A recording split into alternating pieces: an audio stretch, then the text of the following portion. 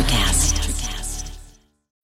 When you need mealtime inspiration, it's worth shopping Kroger, where you'll find over 30,000 mouth-watering choices that excite your inner foodie. And no matter what tasty choice you make, you'll enjoy our everyday low prices, plus extra ways to save, like digital coupons worth over $600 each week. You can also save up to $1 off per gallon at the pump with fuel points. More savings and more inspiring flavors make shopping Kroger worth it every time. Kroger, fresh for everyone. Fuel restrictions apply. Society 13 Podcast Network. Redefining podcasts. Society-13.com. I like to listen. You want to see something really scary? You bet. Music, horror, art, politics, And overall badassery. Welcome to Kettle Whistle Radio. For Real On Society 13 Networks.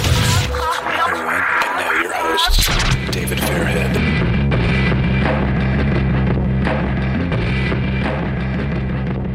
All right, yeah, we're live right now, so I'm just telling you right now. I have actually one of my favorite guests ever, Bobby Kramer Jr.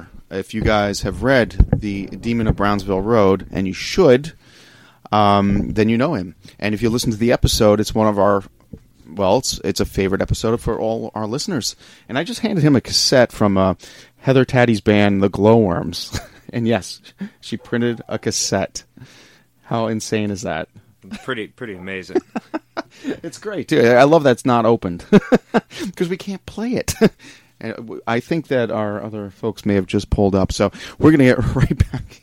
It's Murphy's Law. What can I tell you? For a second. You're double fisting. Yeah, well, guess who just showed up? And, well, me and Bob, we were already talking about stuff. We were talking about the Glowworms, and that's Heather Taddy's band, by the way. Cassettes. Weird, right? My car has a cassette Weird. player. Get out of it. What? Yeah. No. It's my new car that's, well, it's a 2001, but Yeah. it's new to me. Really? Okay. All right, we're losing, okay. Well, mine's an 06, and I got one. Nice. I found my glasses. There you go. Now I can see again. All right, so welcome to Kettle Whistle Radio, folks, and the Pop-Off. That's right. With Martise. And they did show up, which is nice. They had a little night or day on the town. Yeah, I went down to the strip, did some shopping, bought some Christmas presents, bought some us presents. Well, we have, like I said, Bobby Kramer Jr. is here with us, who, you were enthralled with the book, the two of you. Introduce yourselves. Absolutely. Come on, ladies. I'm Martise from the Pop-Off. With, April, her sidekick. as always. Right. Yeah, I actually read it twice. I read it after... She read it twice. I did. Well, me and Bobby we have a little, there's something funny about that. But we won't bring that up. Okay, go. Okay. Go. I read it after I listened to your podcast. I went and bought it, and I was just like, oh my goodness, it's like this story. And I finally got around to reading it when I was in Vegas. And then when I came back, because I was reading it on the plane, and then when I came back, and it was like 3 o'clock in the morning when I got back from my flight, and I couldn't fall asleep, so I was like, okay. And it was like at the ending, so it was like obviously the scariest parts. So I had to put on gospel music in the background because I was starting to get, freaked out in my house. And then when you said that we were going to be doing this, I was like, well, I got to read it again. I didn't know. Get, all my questions. Really important that I mentioned this, that, I talked to Bobby first. I didn't want this to be exploitation. I don't want it to be bringing back old dirt. I want it to be, if anything, cathartic. But it's your deal, and he was okay with it, but I'm just not into that. There's so many people out there just want to exploit a horrific happening. Because unfortunately, that's what the media does now. Rather than focusing on the facts, they try to, what's the word I'm looking for? Not glorify, but they try and exploit. Right? Yeah. Yeah, but now, Bobby, you were perfectly fine talking about this again. Yeah, I have no problem talking about it. I've grown kind of used to it. Obviously it comes up often. Sometimes not, the best places. But yeah, I've gotten used to talking about it now. The book's been out for a while, so it's no big deal. At least anymore. Used to be. Yeah, it was a big deal. Oh my goodness, I can't even imagine. We were talking on the way down, and I remember being a young girl and watching the news when it first started coming out, the things that were happening. So, before I bought the book, I just started looking online to see what I could find about it. And the things that you went through, I can't fathom. I can't imagine, having to deal with that and you being a child. The hardest thing that I've always had to say when talking about this stuff, it's like whenever I talk about it, I always try and think, like, if somebody was telling me this kind of stuff, like, what would my reaction to it be? And usually I would think that I'd look at somebody like they were crazy if they would come to me and start telling me stories like the stories that we've gone through. But that was a big reason why we were nervous about releasing it. And initially, it was all going to be different names. We weren't going to put our real names in the book or anything. But in the first draft, my father named me Billy in the book instead of Bobby. So it was kind of like, okay, well, if that's how much you're going to try and hide it, what's the big deal? Just go ahead and do it. But ever since it came out, we have had a handful of people maybe. There's always one or two people on Facebook that try and, pick fights or really say nonsense. Pick a fight, though? Oh, yeah. People love it. Trolls and stuff on the internet, they go nuts. So, like non-believing? Yeah. Okay. Yeah. Okay. But it's not just non-believers. I mean, people get very malicious with what they have to say. I mean, fuck that. I hate people. It gets crazy, but, me and my brother, we're like professional trolls, and my father, too, so we kind of just, like, eat people alive. And it's actually grown to the point where if somebody starts commenting on Facebook on our page about it, like, our fans of the book, jump on them before I even see what's going on. Right. So, I mean, it's pretty interesting that, like, have that kind of following at this point. Well, I got news for them. Your dad sat right where Martise is sitting right now, and he was so intense that day. Like, and you guys heard it. To me, he's a superhero. He really is. I don't know where you are with that. But he is a superhero, and it's one of the strongest individuals I've ever met in my life. Yeah, he's pretty intimidating. Yeah. No, I wasn't intimidated. I was impressed. He was just a great guy. Well, I mean, if you read his, like, Wikipedia page, I mean, the guy's done some amazing stuff. I know. In his life, and had a couple different careers, all very successful. Yes. So, yes. Yeah, I mean, superhero kind of sums it up for me too. Yeah, because politically, the things that he did. Oh, politically, then at the same time with the family, and then juggling all this stuff at the same time. Had a very extensive military career, did very well, rose to the ranks really quick.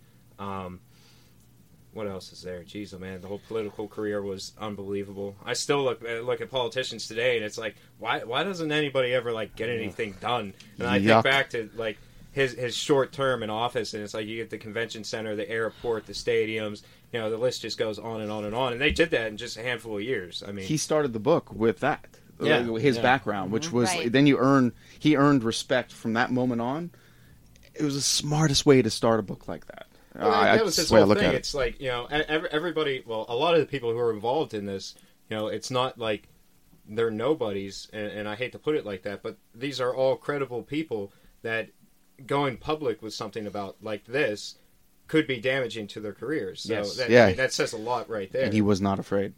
No, I mean, that's just who he is. He was not afraid. He was never afraid through the entire thing, right? Right. Help me out, girls. And that was actually one of the questions that we both wanted to ask. Yes. Like, obviously, when you get to the end, you realize what drew him to stay there. But, like, when you were a kid, like, did you ever just, like, look at your parents and go, I don't want to be in this house anymore? Oh, yeah, all the time. I still kind of have a little bit of animosity towards them for keeping us there. Yeah, we talked about that last time, yeah. Because especially, me and my brother, we both kind of have, like, and he talks about it whenever he talks about this stuff. It's that we have, like, almost a PTSD from dealing with it. And every once in a while I'll be on a job site or something, and somebody realizes that I scare easy and just mess with me. But that's the thing. I mean, I get scared easy. I'll jump. Michael Myers just jumped at us. You know, that was a little weird. Sorry, my phone. Yeah, it happens. Yeah, a lot in this room. Anyway, moving on. Sorry. So it does still affect you. Oh yeah, now. oh yeah. And the big thing about it is like I don't like mess around with stuff. You know, I'm real cautious towards it. Like anybody wants to do psychic readings, tarot cards, anything like that. I mean, I just, you know, better safe than sorry. You know, because I've seen what can happen playing around with that kind of stuff. Do you feel that you could be more susceptible because of the what thing. I was happened? actually just talking about this the other night. It's that to me, it seems like there are some people who are really sensitive to this kind of stuff, and other people that are almost numb to it and have no idea. You know, I've met people that my brother-in-law, for instance, he had a dream the one night we were having a family dinner, and he told me he had some dream about my house, and it was just weird, the kind of details that he was giving me, and it's just like how do you like know some of this stuff from a dream? Right. So I always thought that some people are sensitive to it and can experience things, and other people can be sitting right next to them and completely miss it. So. Who owns the house now? My parents still own it. They still live there. That's what I thought. They do. Oh, yeah. I just wanted to make sure. You should have Yeah, he looked. still You lives should have seen the look that April just gave. Yeah, Your jaw just dropped just literally had into your Thanksgiving coffee cup. But you figure this happened. I mean, everything ended just a little over 10 years ago. So, after all that fighting, I don't think that you'd want to give it up. He didn't want to give up. That's for sure. You know? Yeah, I guess so. I'm at the other side of that. Word, so. You know, I would think that because of everything that happened and everything that your family went through, that once it was over, you would just want to go and leave it completely behind. Just to start over new somewhere. That's my thought process. Yeah, but I don't know. It's his house. Yeah, you know, it's like he says in every interview. It's my house. I'm not going anywhere. Yeah. You know, whether that's a good thing or not, I don't know. Me personally, I mean, I'm kind of torn on it. I've said a few times, you might as well just burn this place to the ground, because I don't think it would be right.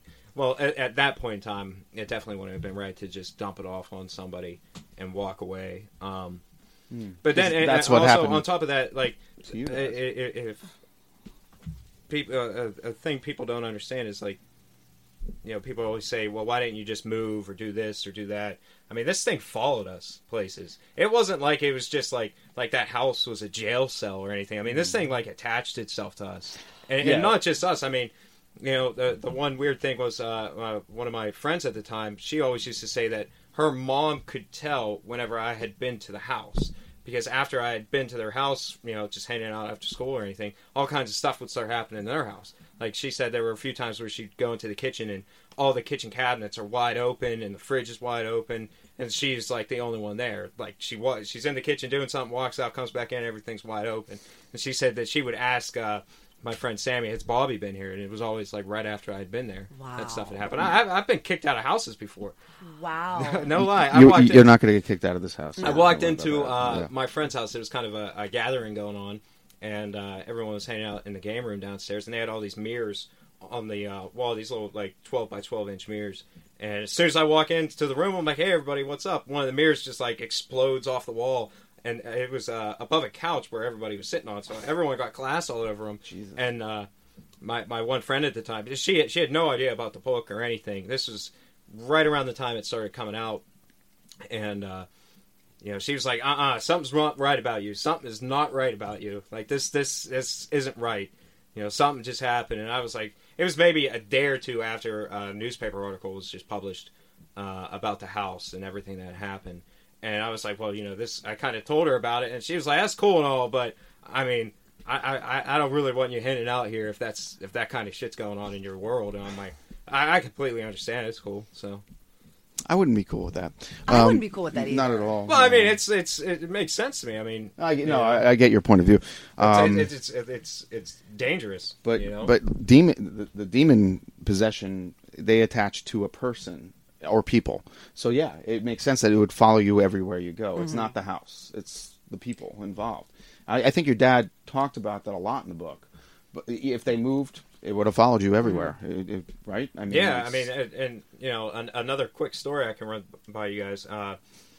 You know, I was hanging out, my friend Sammy again, her and my friend Amanda, and we were upstairs in the attic at the house watching Sons of Anarchy. This was like right as that show started, and the attic is like its own apartment of that house, and there's a door that separates the like living room area from the bedroom area, and it goes from, you know, you go up the steps, there's the landing, then there's the bedroom, and then the living room. So there's that door that separates, and we're just sitting there on the couches watching the TV show, and the door to the room just slowly opens, and it didn't like blow open because it would have just, you know, went crazy, but it opened halfway and then stopped.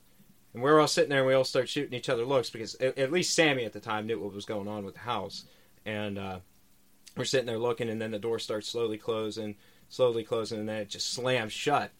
And we were just like kind of chuckled, like nervously, like, oh, okay, what was that? And you know, me and Sammy are shooting each other looks. Amanda has no idea about anything that's going on in the house, so she's immediately like freaked out. And within maybe a minute of that happening, she's like, okay, guys, well, I think I'm good. I'm going to take off.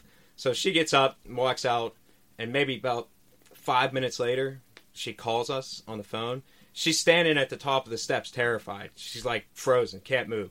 So we had to get up and walk out to the stairs, and then walk her out of the house because she was just frozen with terror. She just was like, I don't know how else to say it. She's just terrified. And you know, me and Sammy kind of just called it a night after that. She took off, and next day I meet up with Sammy, and she's like, the weirdest thing happened to me last night. She starts explaining what had happened. She's like, I woke up in the middle of the night, but I was like frozen in my room. I couldn't move. I remember trying to scream for my mom. I couldn't. And I had to like calm her down and explain to her like that was sleep paralysis. It happened to me last night too. Like it's weird. You kind of just like me personally. Whenever it happens to me, I just start praying, and then eventually it stops. But you know, it was her first experience with that, and I mean, she was really, really upset about it. So it happened to me at that house. It happened to her at her house.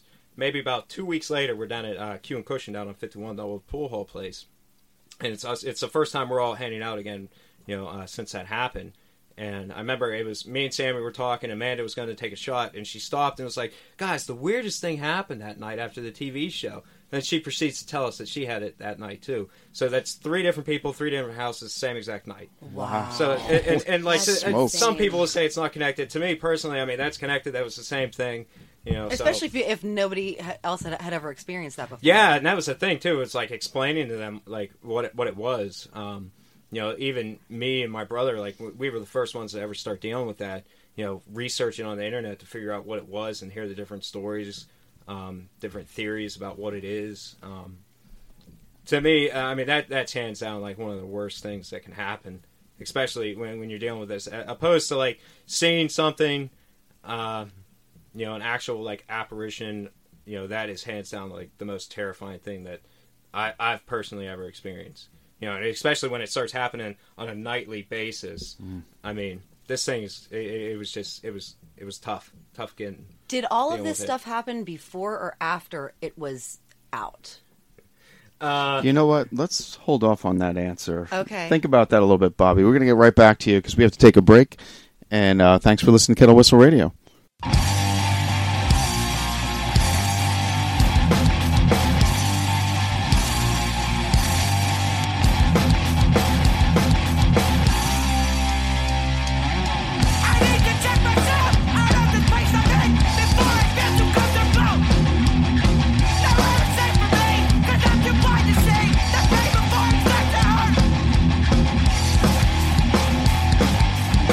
Benefit of the doubt to everything.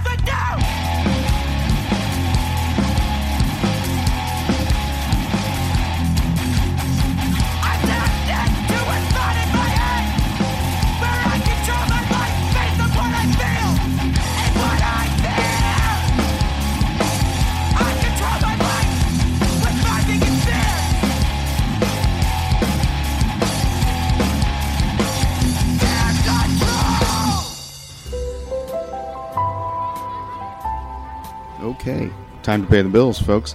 I got to tell you about this show, Fashion Trashin'. Go on YouTube, okay? You have to go to Bucoup SQ TV. Bask in the wackiness of Bucoup SQ TV, featuring shows like Fashion Trashin' and Beyond These Tunes that give a glimpse into the alternate universe of the separated province, starring... I can't believe she gave me this to read. Starring sock puppets, irreverent comedy, bizarro imagery, and oddball silliness aplenty. All done on a low to no budget. Subscribe to Bucoup, French, Bucoup SQ TV on YouTube. And find us on Instagram at bucoup.sq. And on Twitter at bucoupsq. And that was my friend Erica. She's nuts. Fantastic stuff. Something else, too? Let's see here. I want you to go to www.burningbullpublishing.com and look up Dr. John Towers' latest book, The Ages. I will have him on the show not too long from now, but and he'll talk about it more. But look up The Ages, because this book, it's a graphic novel. And like I said, he is extremely graphically novel. Great book. Fantastic stuff. If you like comics, look up The Ages by Dr. John Towers at www.burningbullpublishing.com. While you're there, you could probably look up my stuff too if you're interested. I'm there. All right. Thanks, guys.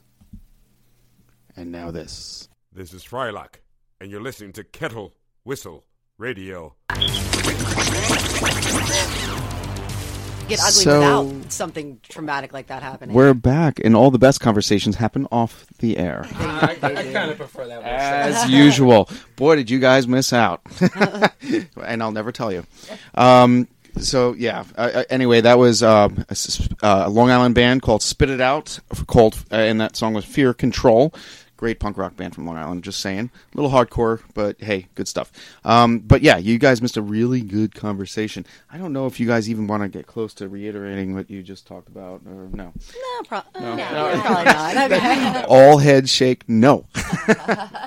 But I know Martise has some great questions. I do. Okay. So earlier, you were talking about how, like, if you sold the house, you know, you would just be passing this along to some other family unknowing, you know. But that's what happened to you guys. Yeah. And I mean, I'm not saying that, oh, well, it happened to you, so you should do it to somebody else. But, like, aren't you mad at that family? I mean, I was pissed at the family, and yeah, reading it, you do get mad at them. I know the ignorance, but you never even consider you were an adolescent. You had enough going on. Oh, I was. When we moved in, I mean, that's the thing about this book that a lot of people don't. I mean, he kind of has to tell it in a certain narrative, but I mean, it wasn't like this was a couple-year incident. I mean, this basically happened from the time we moved in, and you know, like he talks about the first day in the house. I think I was 3 years old, and something happened then. So, I mean, I don't know. I'm really not too. Sorry about that. I'm really not too. I never think. That was my about production assistant moving the microphone just then. Yeah, I've never met them. Nothing. Like I said, the only interaction I've ever had with them was, you know, the day we moved in. But beyond that, I mean, that's basically just always. My parents, maybe since they were older at the time, could look at it differently. But to me, that's just always been my house. Mm-hmm. So it's not like this ever came from any other person. Right. It's not like somebody willingly put this. I can't think of it that way. That somebody willingly put this on us. No, all right. You know, that's actually a very healthy way to look at it. I think. Yeah, and then at the same time too, another thing my dad always tries to touch upon is he almost feels that this was kind of like his destiny to end up there. So yes, he actually did. says that a few times. He really said that. Yes, he did. Mm-hmm. So I mean, if anybody could have any, I mean, maybe the fact that in the one newspaper article, I guess somebody in the family had backtracked on something that they had said to him, but you know, you'll have that kind of stuff. It is what it is. Because I remember at the beginning of the book, they talked about when they were giving you a tour and you got lost in the house. Yeah. And then your dad called it the incident on the stairs. Mm-hmm. Do you remember any of that? I remember. It's not complete memory. I mean, like I said, I was 3 at the time. I remember we were walking through the kitchen, and they all went down to the basement, and for some reason I didn't. I turned around and, like, went through the house by myself. And then, like, the next memory I have is standing on the steps and them all running up to get me. So that's pretty much all I can remember about that incident. I mean, the older you get, the harder this stuff is to remember. Especially when you spend so many years trying to, like, block it out. That was going to be my next question about blocking it out. Blocking it out, absolutely. How much of it, I mean, did you make it a point to block out this stuff? Well, some of it, yes. Some of it, no. So some of it, it's just, it's like I said in the last interview, it was just kind of a fog for the real bad point there for those couple of years. That whole time, I mean, I just have bits and pieces of memories, and then the ones I do have, they're very foggy. Like, and when I say that, it's not like I can barely remember it. Like, there's literally like a fog in the memory. No, I believe. I believe so, that. I don't know. I remember most of it, but some of it I don't. So, do you? I'm sorry, you don't have to answer all the questions fine, that I'm asking you. But I know. I told you she's completely enthralled. I am. Yeah. The day that you stayed home from school, and your mom took everybody to school, and you came home, and that was one of your, like, biggest experiences. Like, do you remember that? I remember that as if it happened 5 minutes ago. Wow. That literally, just like as probably as well as you remember us ending that last interview and walking out and going into the kitchen. You know, where we had pizza and coffee, which is strange. But. You know, as well as you remember that, that's how well I can remember. Wow, holy! I mean, it's. I try to describe it to people as best I can, and having told this story so many times over the years, I mean, I kind of think I can describe it pretty well. But yeah, that there, I mean, I remember, like, there was the old Dodge Caravan. It was an old brown Dodge Caravan with, like, the wood paneling kind of look on the side. Oh yeah, I remember those. I remember watching my mom pull out the driveway. You know, back then when it wasn't a crime to, you know, leave your kid for 5 minutes. You know, remember those days? Yeah. Yes. But that one I always remember, and I actually didn't tell anybody that story after it happened for I think maybe a year. And the first person I told it to was my aunt. I was staying over her house with my cousin, my Aunt Susie. And I don't know what it was with her, but I remember she sat me down in the kitchen, and this was right around the time Blue M&Ms came out. And I remember she was like, had this big jar of M&Ms and was like having me eat them. It was just like drilling me with questions, you know, how you would ask a child questions, basically. And finally I told her it. But I made her promise not to tell anybody. So immediately she calls my grandmother. Of course. And tells her. And then my grandmother tells my parents. And I guess that's when everybody started really taking notice to this might not be Casper in the house. Mm-hmm. Because, geez, man, what grade was I in? I think I was in maybe 5th grade when that happened. So... But you remember it like yesterday. Yeah. Yep, you were in 5th amazing. grade. Oh, it's right here. I had it marked. Do you want to tell us your anything like that? Okay, I remember. I'll just run through it real quick. I was upstairs. This was when I had the blue room at the time. In my bed, if you go in, it's a pretty big room, and if you were to go into the room, I had a twin-size bed that was back in the far left corner. So it was just, you know, the room was real wide and empty. Mm-hmm. And I remember my mom coming in and saying, hey, I'm taking them to school. We'll be back in a little bit. And I remember laying in the bed, and where the room is, it's facing the front of the house. So I can see Brownsville Road from my window. And I remember watching my mom's minivan pull out of the driveway. And it was just right as the van was pulling out of the driveway, I started hearing a sound.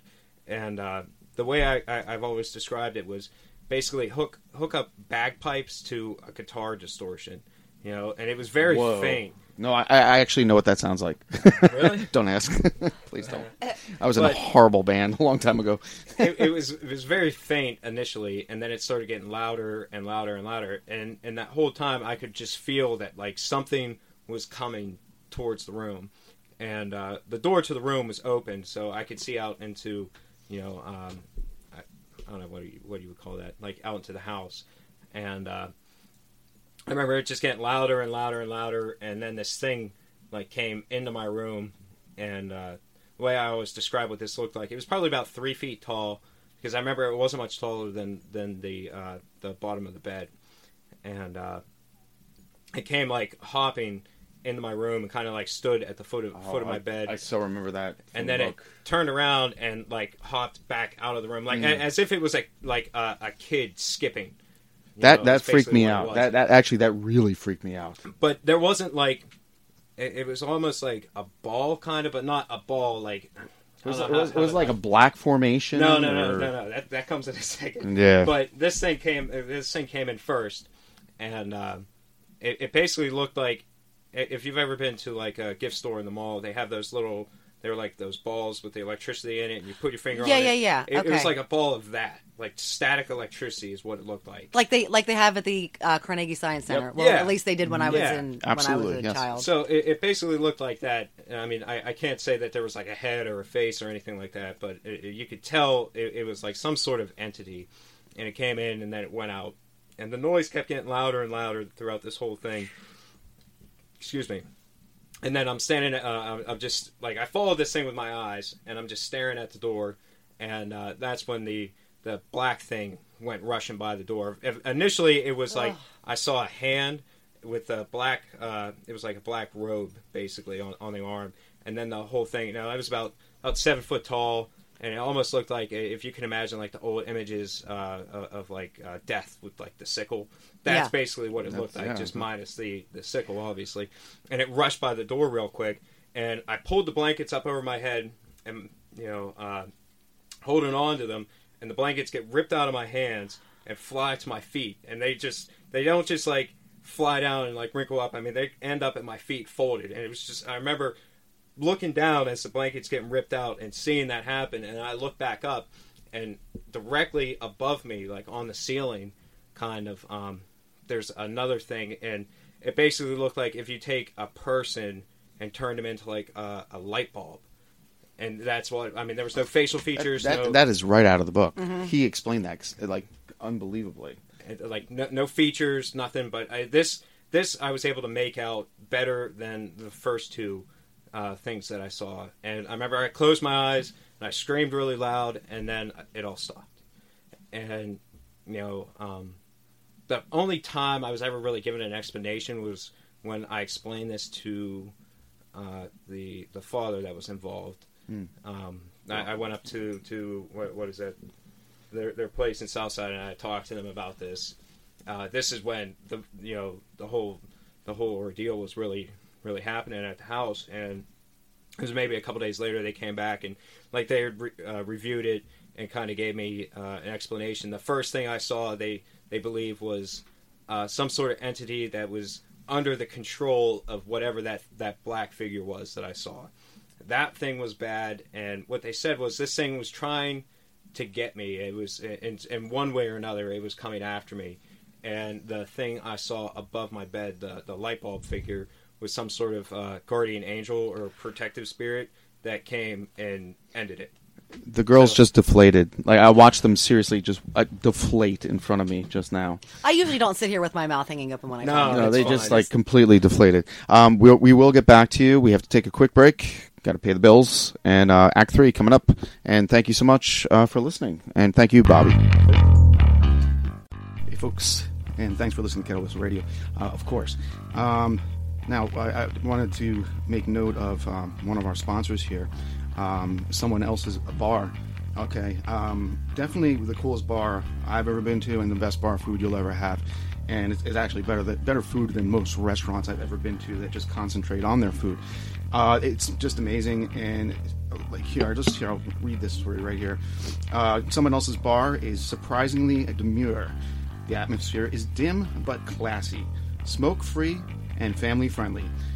Elsa, the owner, said couples with children are regulars at the bar, and while there's no official children's menu, they are happy to downsize several menu items. Of course, there are chicken tidbits, which are absolutely delicious, one of my favorites, and chicken quesadillas. They are amazing, and grilled cheese, one of the best grilled cheese sandwiches. I know that doesn't sound like much. Until you've had it, you don't know. Best grilled cheese sandwich. that can be appreciated by all ages. For the grown-ups, the portions are anything but child size. This is true. Elsa stresses fresh ingredients in all of her menu offerings, And while you may be in a bar, you're not getting bar food. See, so I stand corrected. It's a restaurant. It's restaurant quality food at a bar. And really just generous portions. Best wings in Pittsburgh. Getting hungry just thinking about it. Let's see. If you're not familiar with Castle Shannon, let's get your location here if you're interested in checking it out. It used to be Mark's Willow Inn back in the day. And, okay, it is Someone Else's Bar, 3841 Willow Avenue, Castle Shannon, PA 15234. The number, you can call in orders for pickup, 412-343-4332. And there's also an email address, someoneelsesbar@gmail.com. I never ordered through the Gmail, but something tells me you probably can, or maybe just tell her how cool the place is. Food, drinks, candy, why go anywhere else? Someone Else's Bar. All right, folks, thank you. All right, we are back. This is the Pop-Off with Martise and Kettle Whistle Radio. We just can't avoid each other. I know. We have so much fun together. Yes. Good shows. Thanks. Yeah, they are. All on society-13.com. Not afraid to say that I discovered you guys. You did. You did. Okay, so we're talking to Bob Kramer. All right. What other questions did we have for you? I believe it's Cranmer, not Kramer. Junior. Bobby. Bobby. When it comes to Bobby. the book, I don't really want to get confused. Wait, by the way, you know what? You should really plug that right now, where they can buy the book. Oh, most bookstores, at least in the Pittsburgh area, you can pick it up at any Barnes & Noble. Amazon is preferred by us. We kind of follow Amazon because it's real easy to track what's going on with sales and whatnot. But Google Books, Amazon, we have our website, davidandbrownsville.com. We have a Facebook page that you can look up. And, there's links to TV shows, interviews, lectures my father has given. All that content's out there, mainly on our website or on the Facebook page. You can find different podcasts like this and basically find out more about the book and the story. This is just one aspect of it, what I have to say, but there are a lot of other people involved, and it all is detailed out in the book, The Demon of Brownsville Road. Yes, incredible book. I'm sorry. Martise is rereading it right now as we speak. Yes. April's holding coffee, and it's too hot to drink. Snugly. Snugly, yes. During the break, we were talking about when the CD came at you. Oh, that was my question. Right. I know. And then you said that you had some stuff on. No, he told me off the air what exactly happened. This was actually a question that Heather had the last time. She wanted to know what CD was thrown at you. Actually, I swear to God, that was going to be another question of mine. I'm so sorry about that. What CD it was? It was just a burned CD. This was around the time, you got to remember. This was like Napster was real big. Oh, that was when it was awesome, and you could steal music and you didn't have to pay for anything. Yeah. So hey, my show's about buying music. What are you doing? But not from Metallica. Oh, see, now we're going back. Metallica ruined. See what's happening right now? Metallica ruined everything. What? I'm not talking about the big artists. Small content's artists, still out yes, support them. We have a whole new angle right now. Anyway, okay, sorry. So the burn CD. It was just a regular copied CD. My sister and her friends, make them like crazy. So even what was on it or anything, I really couldn't remember. Just had Sharpie written on it, probably like disc 25 or something. We swore it was going to be Marilyn Manson. No. That's what I was thinking was. Yeah. All right. No. So it was at that time I was really into like you mellowed out. And Mudvayne. No. Pantera. Obviously. Oh, please. They've been have you from looked the around here? Yeah. So what happened with the CD? Well, I mean, it really wasn't like anything too climactic.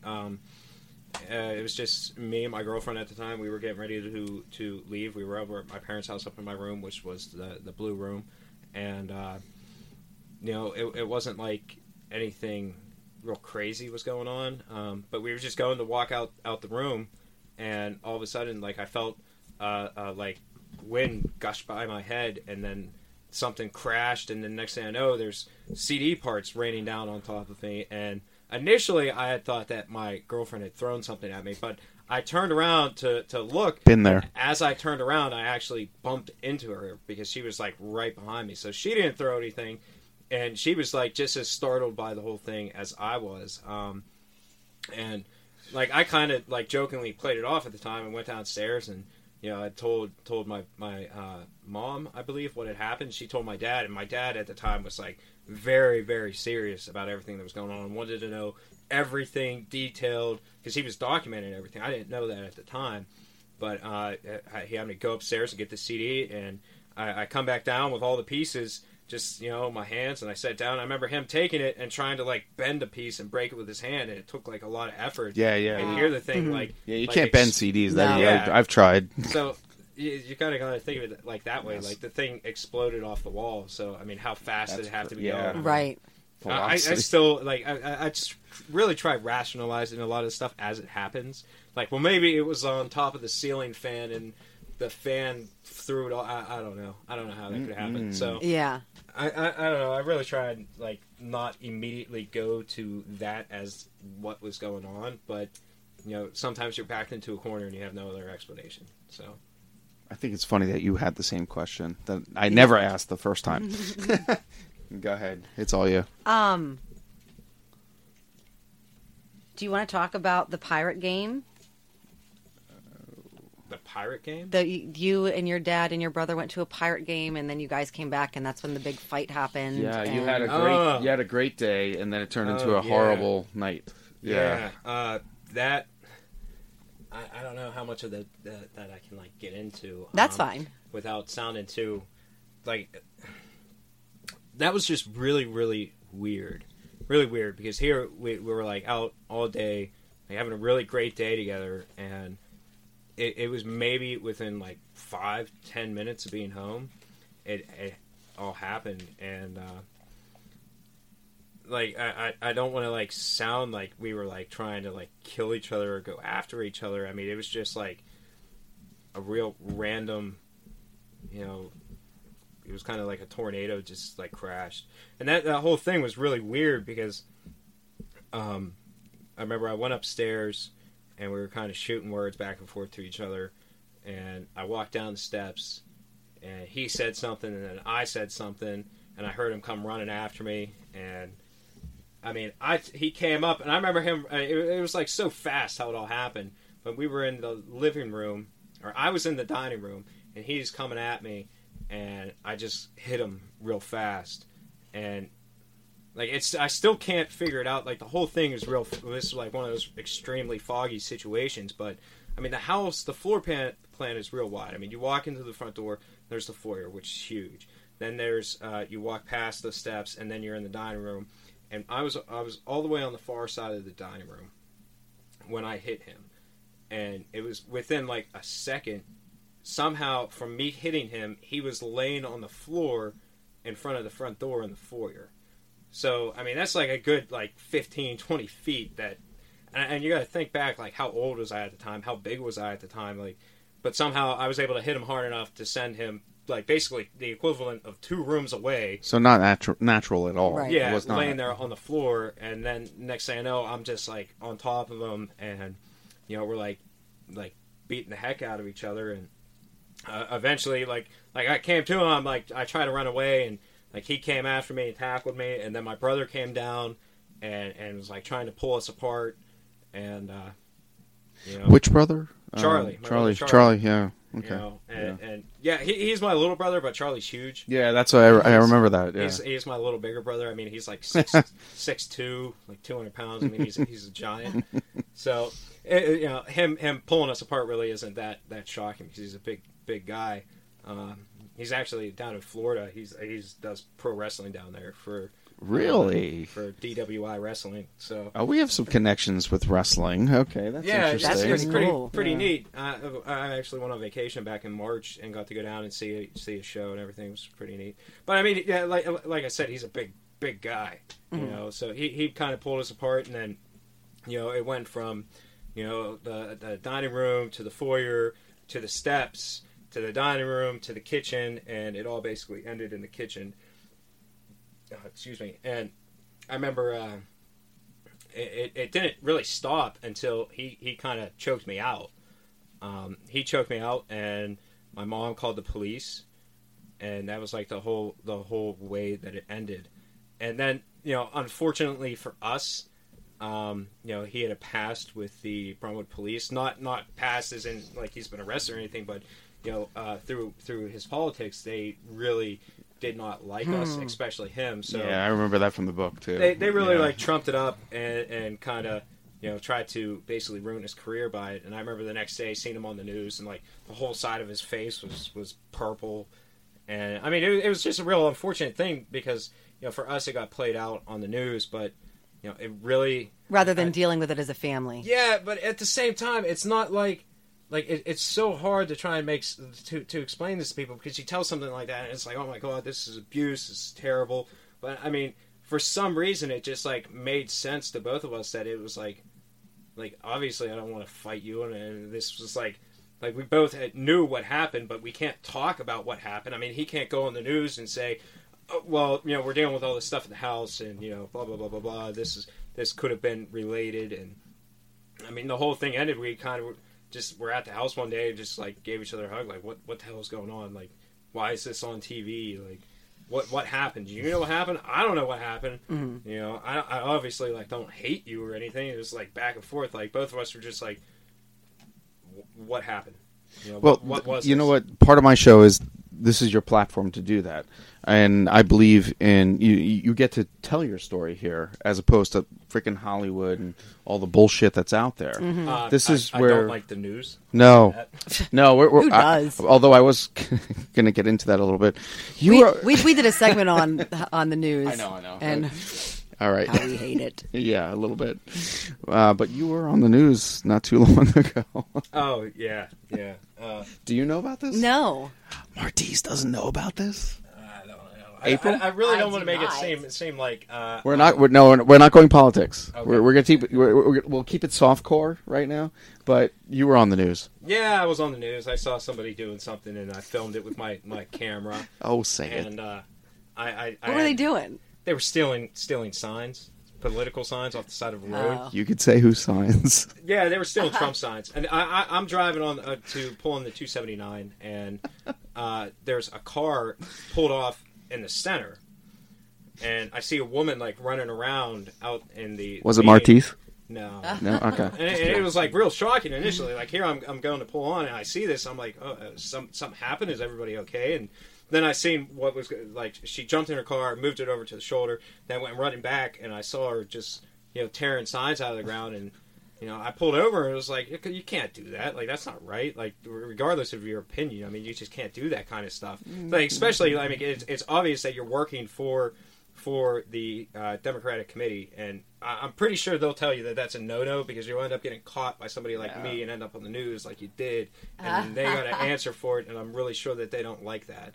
I've gone to those meetings before. I've worked for the RNC, and they really don't condone that kind of behavior. So. Right, on either side. Well, and then on the same time, I mean, you're running around on a highway. Like, what are you doing? Like I said initially, I thought somebody was hurt or something happened, and. I'm just so glad Martise is not that mad right now. I wasn't where we were going to go with this. I wouldn't have got caught. Okay, first of all. But like also with your dad being a politician, like that stuff costs money. Well, yeah, I mean it's not just it's not just that it costs money. It's just it's not right. Like let people make up their own mind, right? Form their own opinion. I don't agree with everything that anybody has to say. I think for myself, I'm not going to vote for somebody just because they're part of a certain party or anything like that. Or because you saw so many. The conversation was really weird, and like I really think that there was like something like mentally wrong with this person because they saw me standing there. I got out of my truck and it was like I immediately had my phone in my hand. Not just like because I don't know what kind of person this is. This could be dangerous. I don't know what's going on.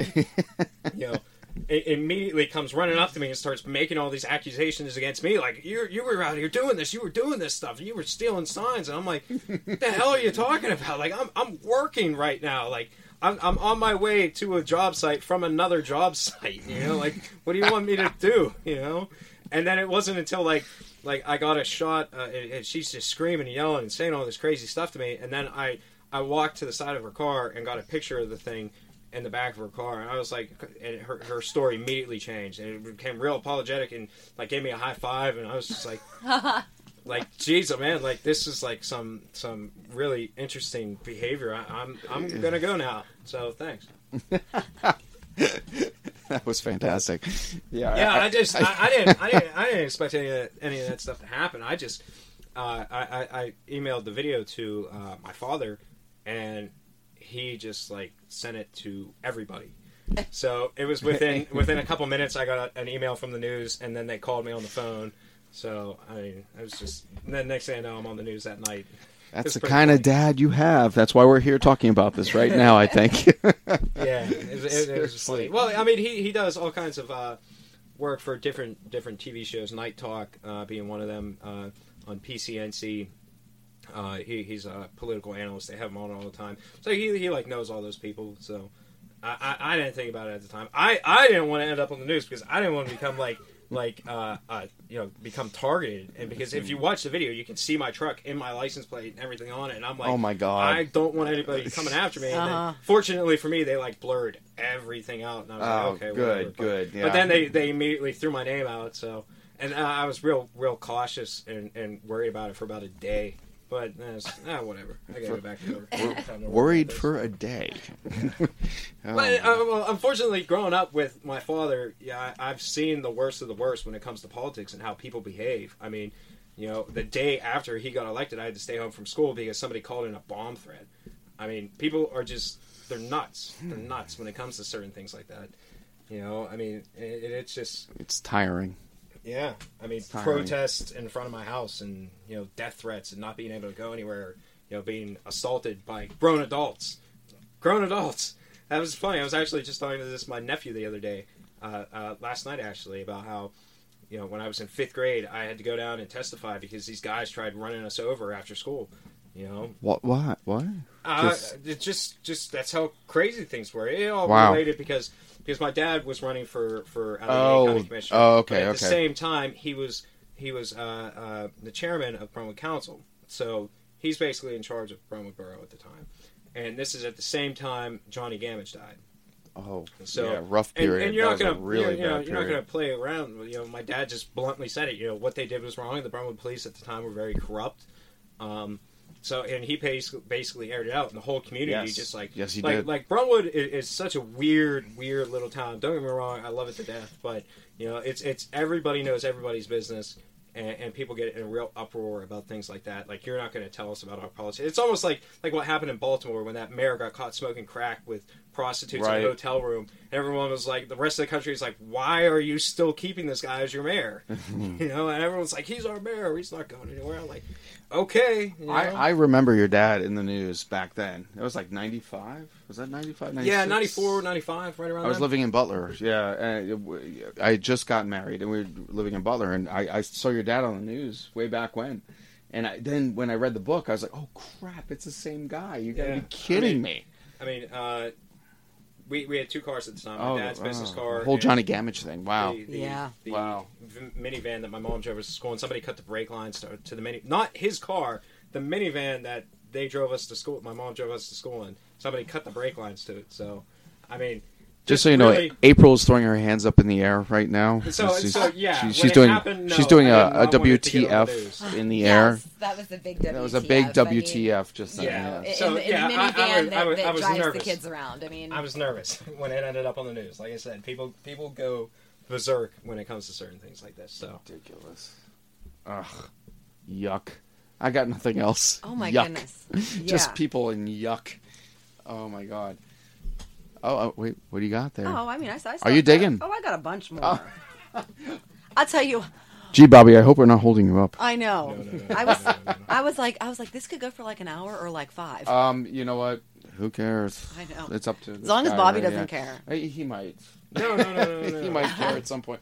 But I do want to say this. I did see, on a lighter note, I saw Rob Zombie's new movie, 31. How was that? I totally enjoyed it. Really? Yes. I have to check it out. I will be one of the few that enjoy People rip on me because I love Rob Zombie's movies. So do I. I think they're amazing. I love all of them. They're very twisted, but good. Like, Yeah. yeah. I've never been surrounded by what people was like the name of the first one that he did? House of a Thousand Corpses. Yes. Yeah. I went to see that when it came out in the movie theater, and I was lucky because the whole movie theater was empty. It was just I was pretty much there with you. I'm sure of but it. I remember there's the one scene in the movie where the guy kills the police officer, and it just the way he filmed it with the camera just panning out, and it seems like it's like 5 minutes long. It's just this still of the police officer on his knees. Yes. I just remember watching it like, wow, that was incredible. Yeah, that was incredible. Well, 31 is good if you like slasher flicks. It is a slasher flick.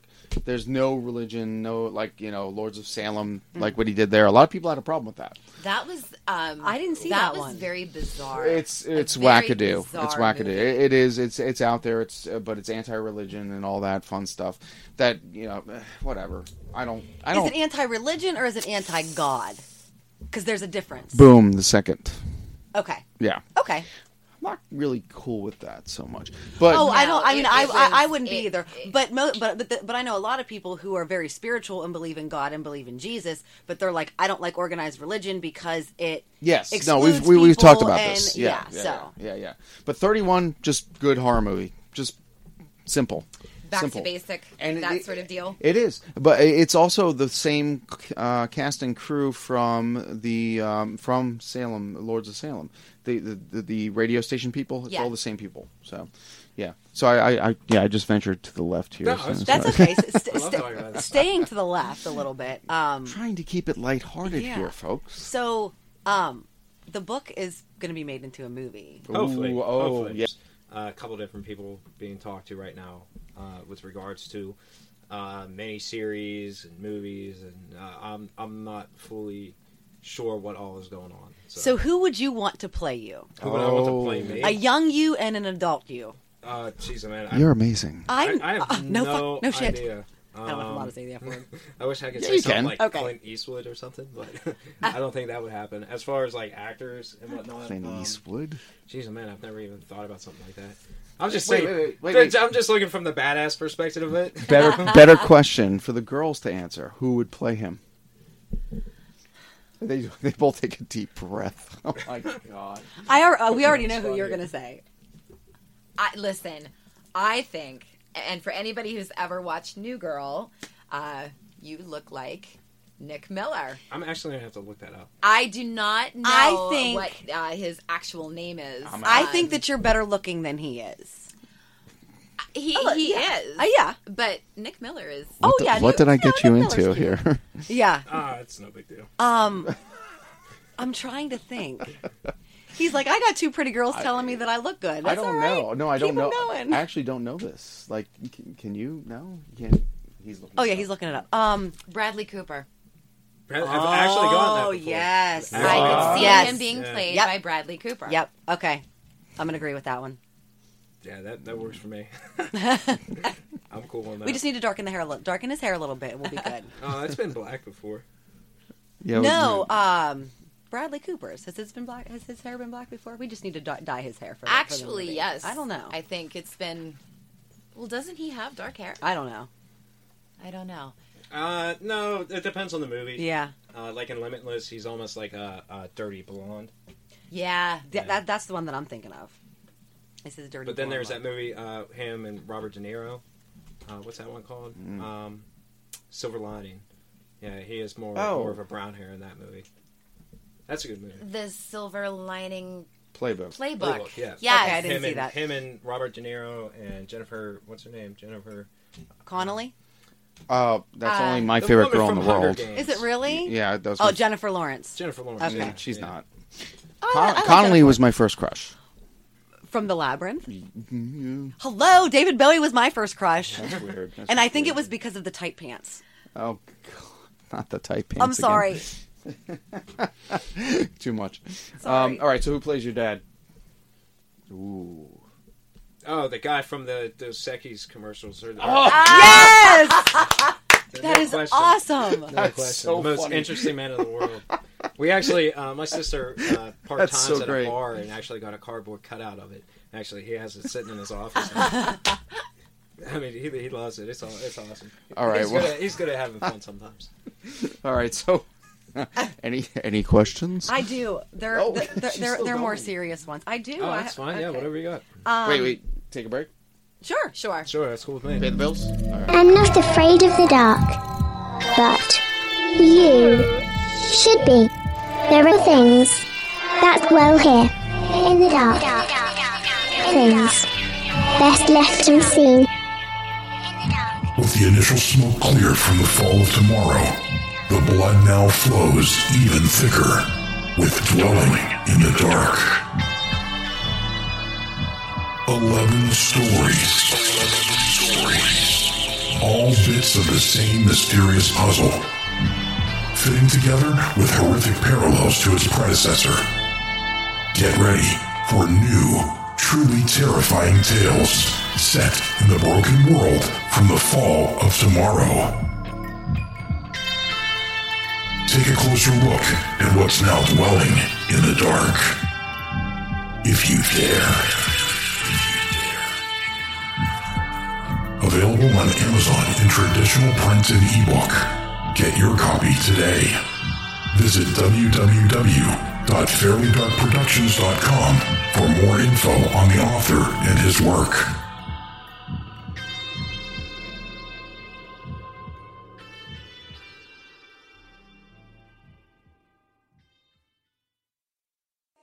Still here? Okay. Let's play a game. So we're back, and did I mention Martise is a brat, and I love her for that. And I have 3 missed calls from Frylock from Aqua Teen Hunger Force, which I'm going to have on next week. Oh, awesome. Yeah, the Frylock. That's yeah, so cool. Yeah. And then coming up on the pop-off, we're doing our top 10 of 2016. Yes. We'll be taping that soon. Nice. So that'll be coming up. Nice. Yeah, we got to get Bobby to listen to the show. I know. See what he's in for. It needs to be Bobby approved. All the shows. You got Frylock coming on. That was one of my favorite cartoon shows. Just wait. Yeah, he's awesome. His name's Carrie Means. He'll we're going to record next week. And he's hilarious. I have 3 missed calls from Frylock, and it's killing me right now. Like, really? Frylock? Moving on. Okay. So when you were younger, you were diagnosed as bipolar. Do you think that was just from the demon? Or demons? I think that was it's all connected. My personal view on these things and how they work and how it happens is that they attack you. It's like a form of mental warfare. They break you down mentally so they can control you, spiritually, basically. That's my view on it. I mean, most people, when they think about, they watch horror movies and ghost movies and stuff, some things, unless it's a slasher film, it's usually blown out of proportion what all happens. The movie Paranormal Activity. That pretty much did a real good job. Like, you never see anything, you never really know what's happening, and just thinking of a door opening and closing, or cabinets opening, water turning on and off, things like that doesn't sound like much, but for it to be relentlessly happening to you, and you're constantly having to question, did I open that, or how did this happen, or what's going on with this, and I think it really is designed to break it down, especially when initially we never talked about any of this. Mm-hmm. Maybe me and my brothers and whatnot, but everybody always passed it off, and it's always it's not a natural conversation that you guys would have. Yeah, ever. I mean, as far as it, and then on top of that, I mean, I really don't want to go on a tangent about my beliefs on mental health issues. I mean, if anybody saw the Tom Cruise, Matt Lauer interview, I'm very, very much agreed with Tom Cruise's stance on it. And if you look into it, that's very accurate. And it's really unfortunate what they do to kids anymore with those things. But do I think I am? No, couldn't even tell you the last time I've been to like a therapist or counseling or anything. Like after my brother died, I went down and talked for a while, but it's not like it's not the same as what it was. And then when I hear about like people who are actually bipolar and the stuff that they deal with, and it's like there's no way it was the same. I mean, yeah, I can understand it being confused and misdiagnosed, but do I think that's the case? No. And you got to remember, it wasn't just me. It was me, my mom, and my younger brother. Mm-hmm. And you probably could have made a case for my sister and my other brother too.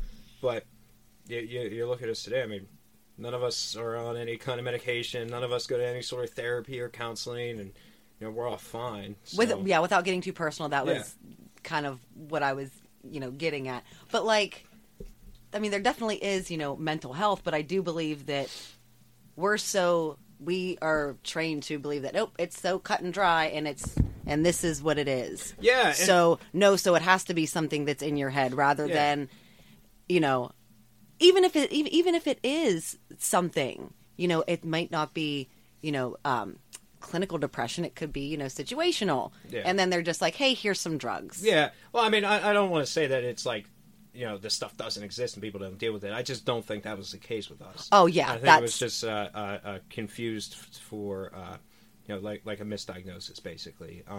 It was unfortunate, but, we're all fine today, so it doesn't really make sense. Right. And it happened, I was bipolar for a couple years.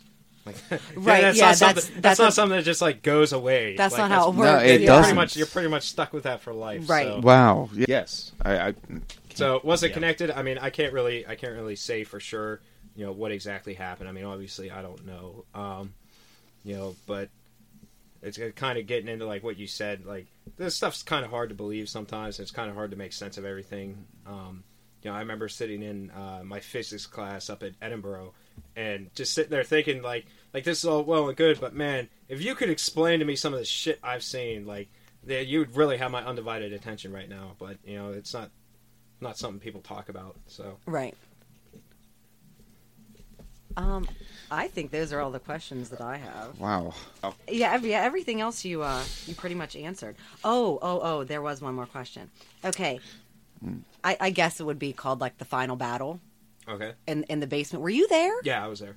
Yeah. What do you remember about that? I remember well, these things were pretty much standard. Like it was like a routine. Like we would have mass and then do the whole ceremony, and then kind of we would walk through the house in a group, and they would do the holy water and incense and whatnot. And that was basically the whole ordeal. But it was towards the end of it. Our dog at the time, Sandy, and he's just standing in the kitchen barking at the basement, and I can't even stress to you enough how out of character it was for that dog. I mean, that dog was like having a third parent. Like he was like an actual person. He busted you, right? Coming in late at night and stuff. Yeah, it was. But at the same time, he was definitely my best friend. Like.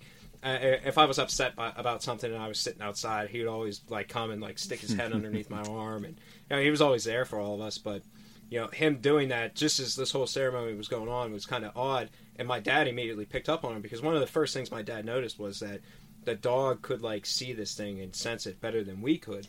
So him doing that kind of really stood out to the girls are all shaking their heads right now. Absolutely, yes. Animals are incredibly sensitive to. Mm-hmm. That sort of yes. thing. Mm-hmm. And I think too, cats like, more than dogs, but the picture I think it's in the book. Yes, it is. It's terrifying. Like my dad said, he's just walking down the steps and he just sees the dog doing that stare, and he didn't think anything of it, and took the picture. This back when people had disposable cameras before smartphones. So he took the picture, and then after it got developed, it was like, holy cow! Like, look at this. I'm laughing because they're thumbing through pages right now to see where this is in the book. It's so creepy. Yeah. And that's the other thing too that always kills me about people is like people will comment on Facebook like, I want to see evidence. Like, well, buy the book, man. There are pictures in it. Yes. Right. It's about as much as I can show you without buy you the coming book, to the house. but read the book and read it twice. Read it twice because there were a lot of things that I picked up on. Yes. Like in the very beginning when your mom said that like the smell of it. And Yeah. she said it smelled like amniotic fluid. Yeah. And that was before you find out about Wow. Yes. Yeah. Thank you. that they did abortions in the house. Yeah. And then when I read it again, I was like, holy shit, she knew. And that's and that's what it was. Read the book, folks. Again, That was the wait, plug it again. Where can we find the book? Amazon, our website, demonofbrownsville.com. You just search it on Google, The Demon of Brownsville Road. If you search Bob Cranmer, Cranmer, it'll come up on that too. Like I said, there's about a day's worth of content out there that you can keep busy watching with lectures and interviews. But pick up a copy of the book at Amazon, Barnes & Noble, Google Books, just about anywhere that sells literature, you can get it. It's also on audiobooks too. So if you want to listen to it while you're driving around, you can pick up that. You were just a second ago talking about the doctor and the abortions. This actually just I was just over at their house about 2 nights ago, and he told me this. The doctor's granddaughter, he actually was able to track her down.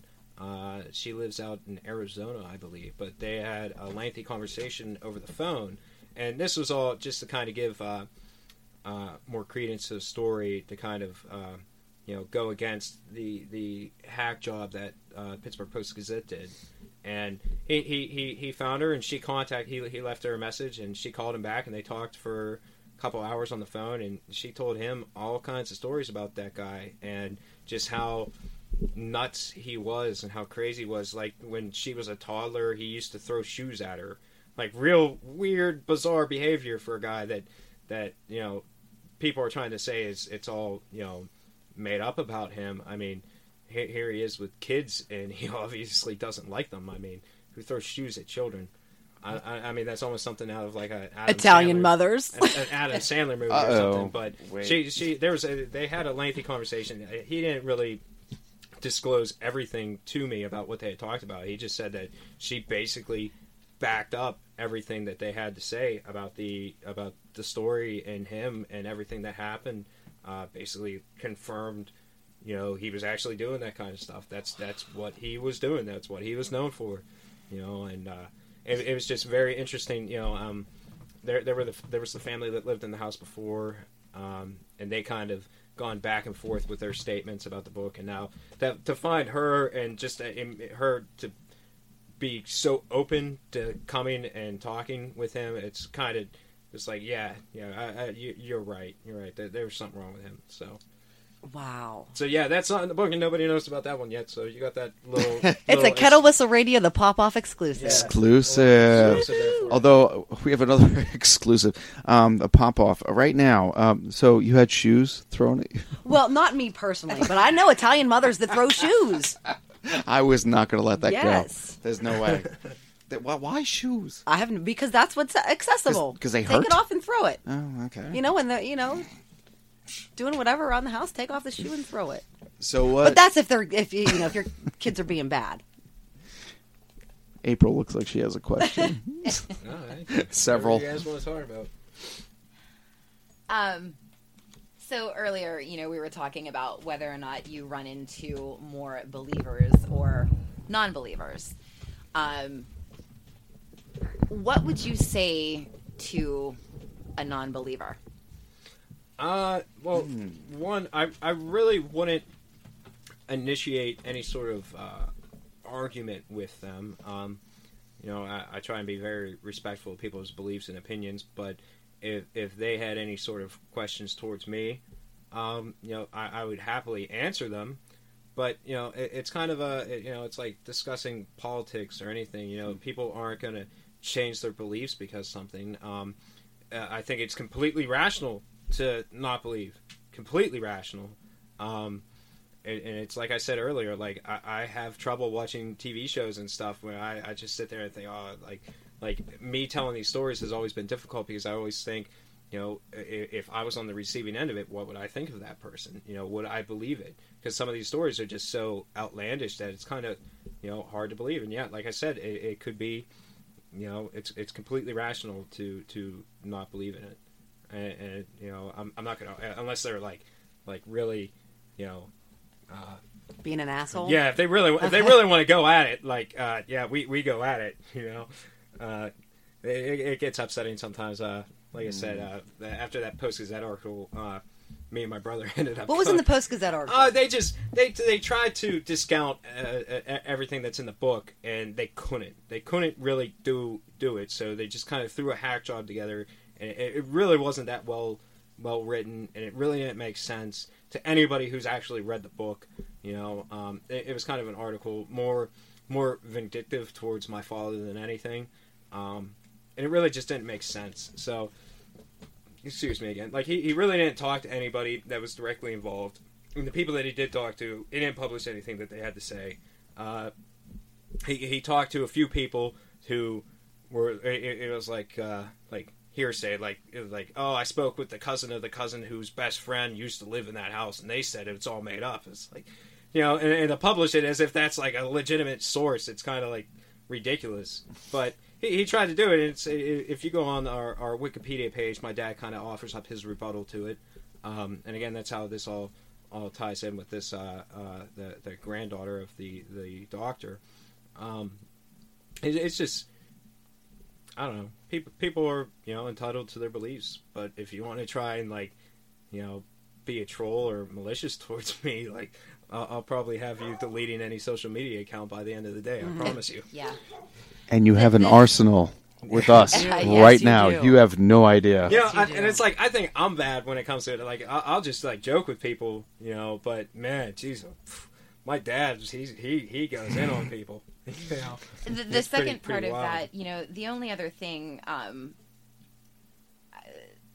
if they do wind up making this into a movie, I really hope that they stay true to the actual story, and they don't sensationalize it just for Hollywood purposes. No Amityville horror thing. No, because part 6.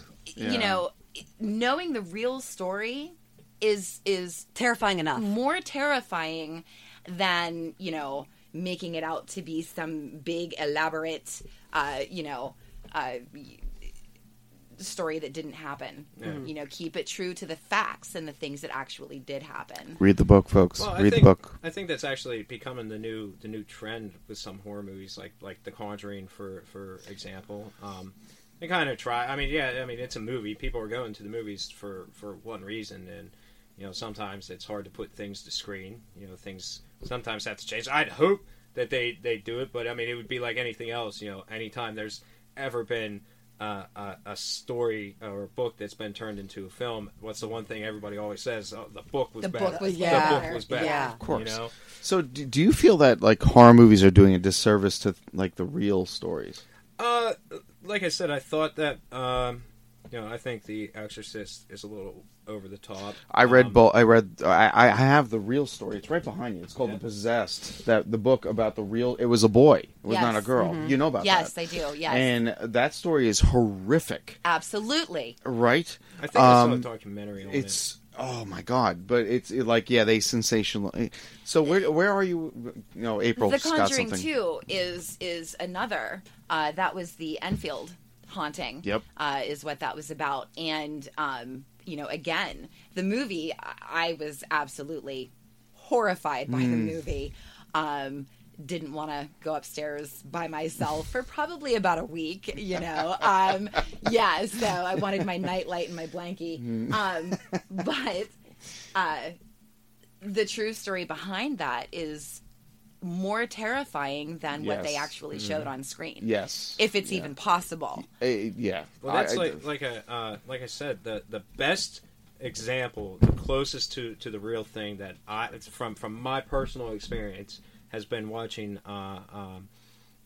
jeez, man, I can't think of it right now. Which one? Paranormal Activity. Paranormal Activity. Say it again. That Activity. nailed it. That nailed it. And just to give you an idea how well they nailed it, I drove home from the movie theater with the lights on in the car. That's how terrified I was about it. I just watched the 5th one like this weekend. It's horrifically terrifying. It is. Yeah. They've all been really, really well.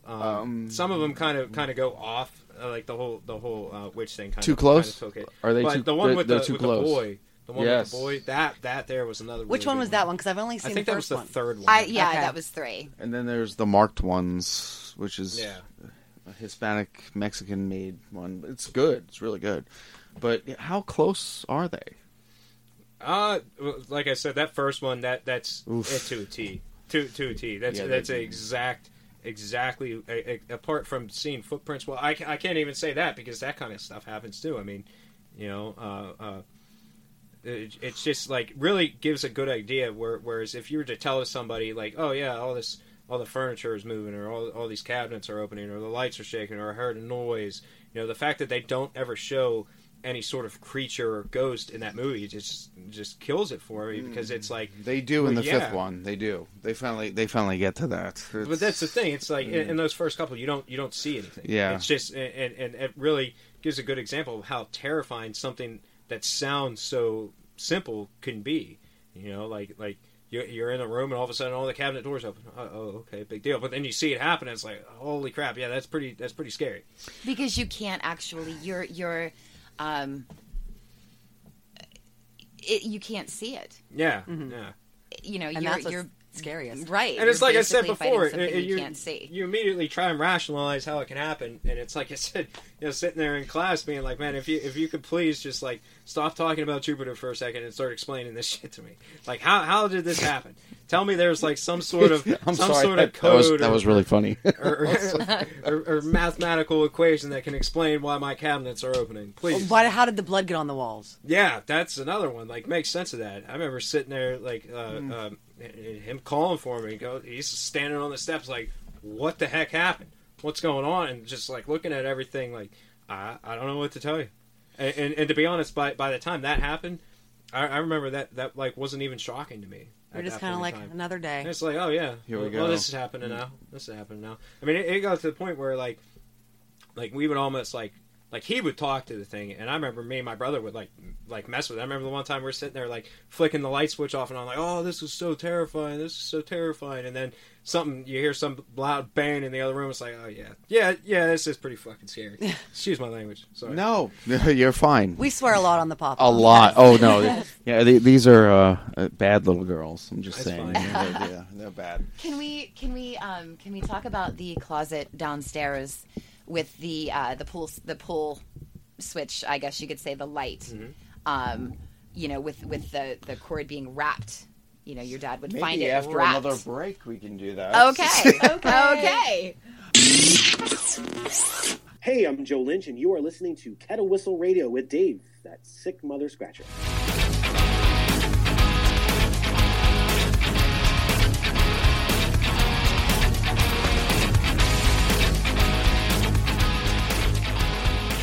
We're back.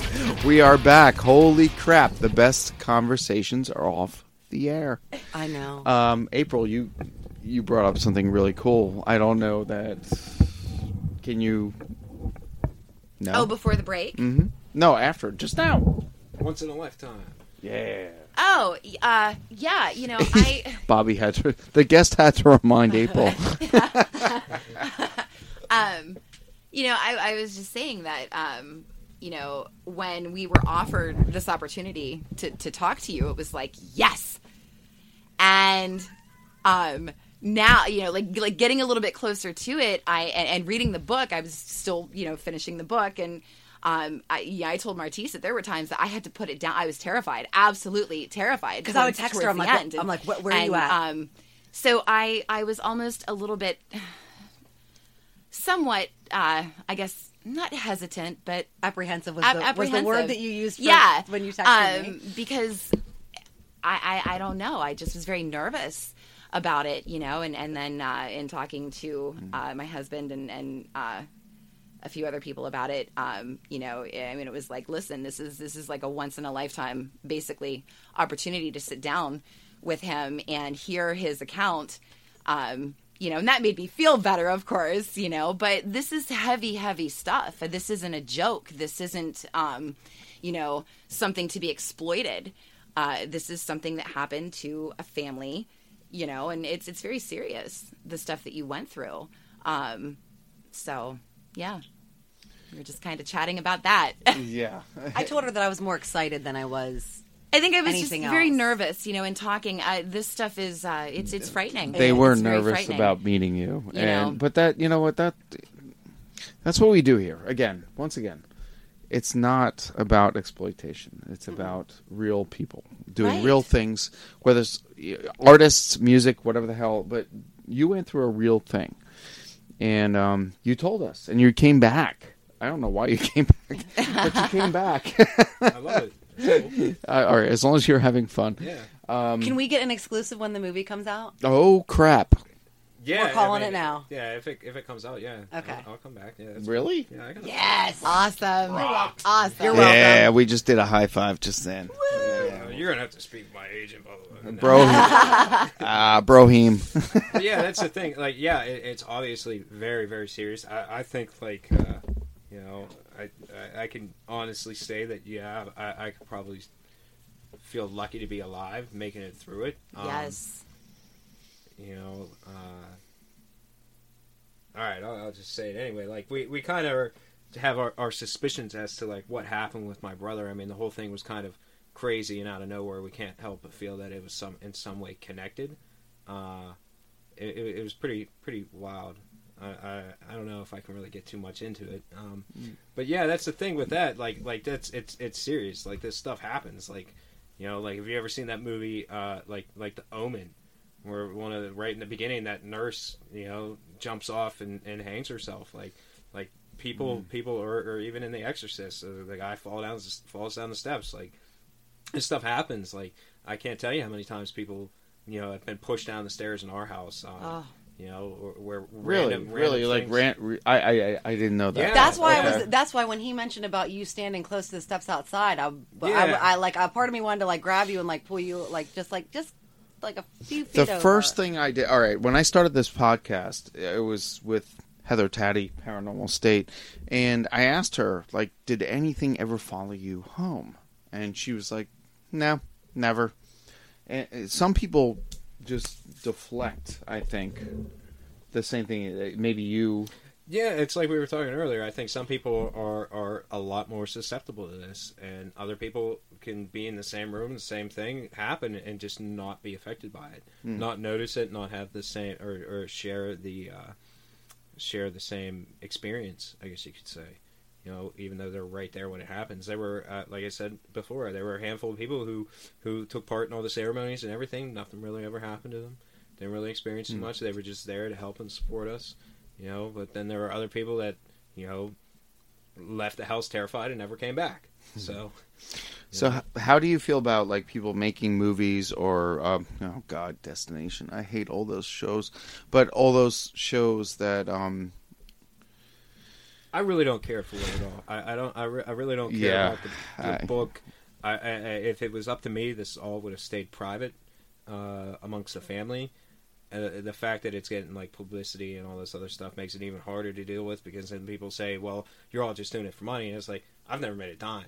If anything, like, when I'm advertising stuff on Facebook to help get a push for the book, like, that's costing me money. I mean, I'm not billing it to my father or anything. Like that's me paying for that. So both the girls are nodding their heads. Yeah, yes. So I mean, making money off it. I mean, I can tell you right now. Like, I mean, I'm on the cover of the book. I mean, I haven't made a dime from it. That's it. I have nothing to do with it. I just, my dad explained it to me in the way that, we were able to get through it and survive, and other people are out there going through similar situations, and if it can help them, good. And I can tell you right now that I get Facebook messages to our Facebook page constantly. At least once every couple months, somebody messages us. They're going through something. They heard our story or saw something on TV, and they reach out and contact us. And every single time, I copy and paste a message in an email and send it to my dad, and I get their contact information, and he calls them up. He goes, he calls people and tells them, look, this is what I did. This is what helped us. Maybe you should look at going this avenue, like just for support. I mean, the one woman, she messaged the book's website.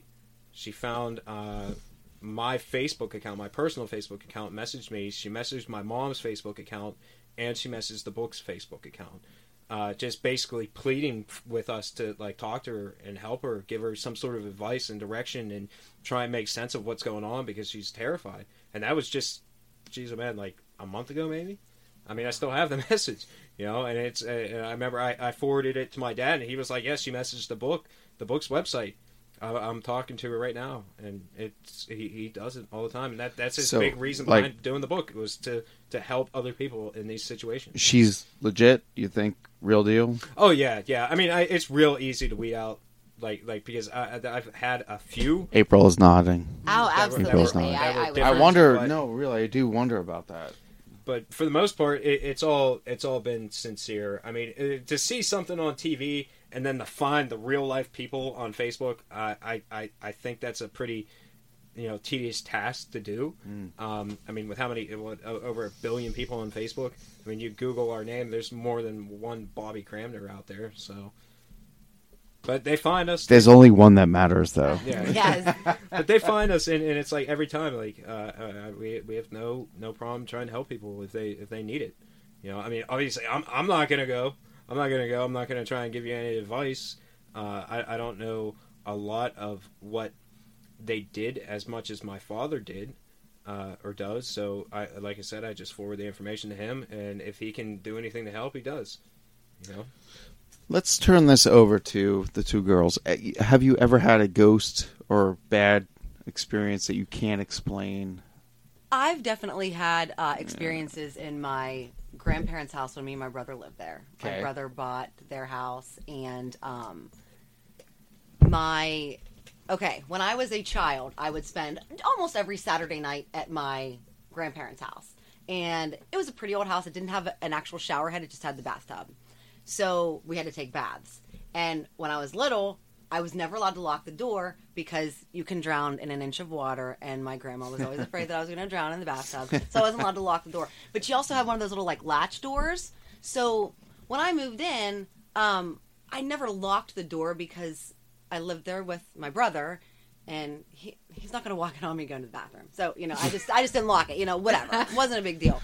I remember me and my boyfriend at the time, he was in the kitchen and I was in the bathroom, and I heard a knock, and then the door was pushed open as I'm going to the bathroom. And I was like, "What do you want?" And I hear from the kitchen, he's like, "What?" And of course I got scared. I jumped up and I ran into the kitchen and I was like, "Are you fucking with me?" And he was like, "What?" And I told him what happened. So he also said that he had seen, when he was in the kitchen, he felt somebody behind him and he turned around and he saw glasses. And I said, "Well, what did the glasses look like?" And he said the lenses were orange. My grandfather had cataracts, and way back then they gave you orange lenses for them. He had never met my grandfather. My grandfather passed long before he and I had ever gotten together. So, and then the basement light would turn on. I mean, we would be outside and you could look down and just the basement light would come on. But we always thought that it was my grandfather. We never got a malevolent feel or a bad feel for it. I mean, it was just kind of scary. Okay. But that was it. And I've always wanted to stop back there and ask the people who bought it if they've ever experienced anything. I've had some experiences in my life. We talked about the one outside, which was very bizarre. And when you were talking about earlier, one of the accounts that you gave about some things that the CD, for example, immediately the first thing that popped into my head was what I had seen back at home.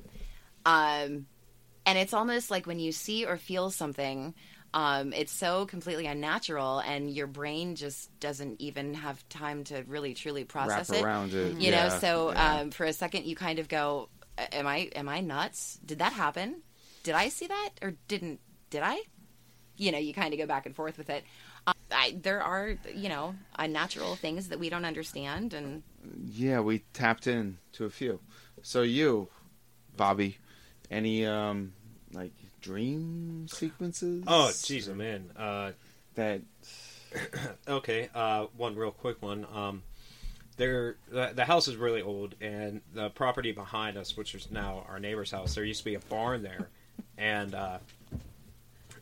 for some reason there's no real story to it. It's just at some point that barn burnt down, but for a while I had my room upstairs in the attic, the back half of the attic facing the back of the house, and so it's this real tight little cubbyhole type room that I just like turned into a bedroom at one point. And I remember waking up in the middle of the night, and there was a guy hunched over, crouched down next to my bed. I remember like looking at him and just being like in shock at first. And he put his finger over his nose and was just like shh, and pointed to the window. And I looked out the window and I could see the barn up in flames. That happened once. That whole time I was up in the attic, there was all kinds of crazy stuff that happened up in there. But yeah, dreams definitely were a big part, like sleep, all that stuff. Like again, playing into it, my theory is like it wants to like remove your ability to sleep, and doing that with night terrors and different things and dreams. And I mean, this stuff like attacks you from every angle. My sister just had a dream recently, a night terror type thing, and she said that recently. Recently, really? Yeah, like recently, Wow. like maybe like 2 weeks ago, something happened to her. We call those like hiccups. Is the word that we've termed for it. Like everything's fine and better, but every once in a while stuff still happens, but it's not as persistent and not anywhere near to the level of what happened back then. Mm-hmm. But stuff still does happen occasionally. Can I interrupt you for a second and ask you, what do you attribute that to? A couple different things. Some of it, at least from the dream standpoint, could be, just revisiting it. Other things could be it trying to come back. My personal belief is do you really thing ain't believe gone, that? So you believe that it wants to come back? I think it could. I mean, why not? Why wouldn't it? Yeah. Especially after it did all of that and it had its home. Well, I'm constantly on guard to make sure that nothing like I said before. That's why I don't fool around with any Ouija boards, tarot cards, anything psychic. I really don't like watching horror movies or anything too much. I do, but I don't care for it. I don't get into it. I don't need to get scared. I've been through it. There's nothing. You've had enough. Nothing new. You've had for the it. ultimate Right. scare. I mean, I don't like playing games with it. I don't like getting into too serious of conversations. Trust me. I mean, it's just, but her dream, like I was saying, was That's kind of rough. weird. She said that there was a woman floating outside her window and like banging on her window trying to get in, and it was talking to her, saying something like, "I'm not done with you." Oh my something God, like that's that. terrifying. And she said it was like really, really bizarre. But I think I'm the only one that she told this to. But she told me about it, and she was like, it was crazy because her room, obviously, it's not on the first floor. And she said to wake up and have this thing beating on the window like that. Well, not wake up, but have that dream. She said, terrified. I'm terrified. I try and be strong and play it off and be like, yeah, you can. I'll take you on or anything like that. But Right. then it's just like, you know what, man, this is beyond me. If I could just. But they don't like certain people. Oh yeah. I think if anything, the thing's probably terrified of my old man at this point. Yeah. Yeah. Bingo. I'm serious on that one. Exactly. High five. I mean, he's not gonna. It's yeah. not gonna mess with him. Like what I mean, the that hell guy, happened he there? Still does rituals and whatnot. Well, not rituals. I don't know what the word would be for it, but he still does the incense thing. And at any given day, you could go over to his house, and Can I ask what incense, that bearing is? I can show you right now. I actually, I burn incense in my home just because No, you don't burn sage. You want sage? What? Sage. No, it's just, incense, just, but... It's something that it fills the room, and it forces anything out. Incense does. Yeah. That's very interesting. But it's not like... Oh, no. You unplug us. Yeah. No, we're cool. Oh, I totally did. I don't know if I can hear myself. Okay. I can't, but I'm still recording. You're still fine. Okay, cool. But yeah, like I was saying, apparently, like if you get like a candle or a little incense stick and you get that little bit of just the smell, like that's one thing. What what they do when they burn incense, it is overwhelming. Like it's like think of like a smoke machine kind of. Yeah. You know, like it fills the entire room. No, not yet. But I'm fine. Yeah. I was curious. I was just curious because I burn incense because I love incense. I always have. You know. It's not a good smelling incense. At least the stuff that he's burning, it doesn't smell. It's not sweet or anything. It's kind of I've had people there whenever he was doing it. Everyone's like, "What is that smell? Yeah, what is that?" And it's like, I gotta go, man. This place stinks. Looks like a big blunt. Okay, so this is yes, it does. This is it's like a real big one that he does. So, okay, interesting, very interesting. I actually, at the Living Dead weekend, almost bought. Oh sage. yeah, I remember. Yeah. But I traded it in for goat soap. So. But yeah, he's so. I mean, that worked for us. He like something was happening up in the Amish community up by his farm, and they kind of know about him. Where's his farm at? Up north of Meadville, south of Erie and Edinburgh, in a town called outside of Cambridge Springs, near Oil City. Okay. Punxsutawney? No, north. Erie, that area. Yeah. We're about a half hour away from Erie up there. Canandaigua Lake, Conneaut Lake, that whole area. I'm trying to think of like where like the Amish communities around, are. Like Lakeview, Meadville, like that sort of. North of Meadville a little bit. It's about 15, 20 minutes north of Meadville. Okay. So, but it's way out in the country. But there's a couple Amish communities up there, and he's good friends with a lot of them, and is always dealing with them in different ways. Like his horse is kept at a stable at an Amish farm, and I guess something was happening with one of their houses. Something like was letting all the horses out of the barn at night, and they couldn't figure out what was going on. Initially, they had thought that it was another Amish family messing with them or being jerks or whatnot. Yeah. And when they found out it wasn't, I mean, he went over and kind of blessed the house and did the whole ceremony and whatnot. So he does stuff like that, but with his incense. Mm-hmm. I keep me out of it. I'm all right. I don't want to go. I don't want to see it. I don't want anything to do with it. Keep it away from me. Yeah, I don't blame you.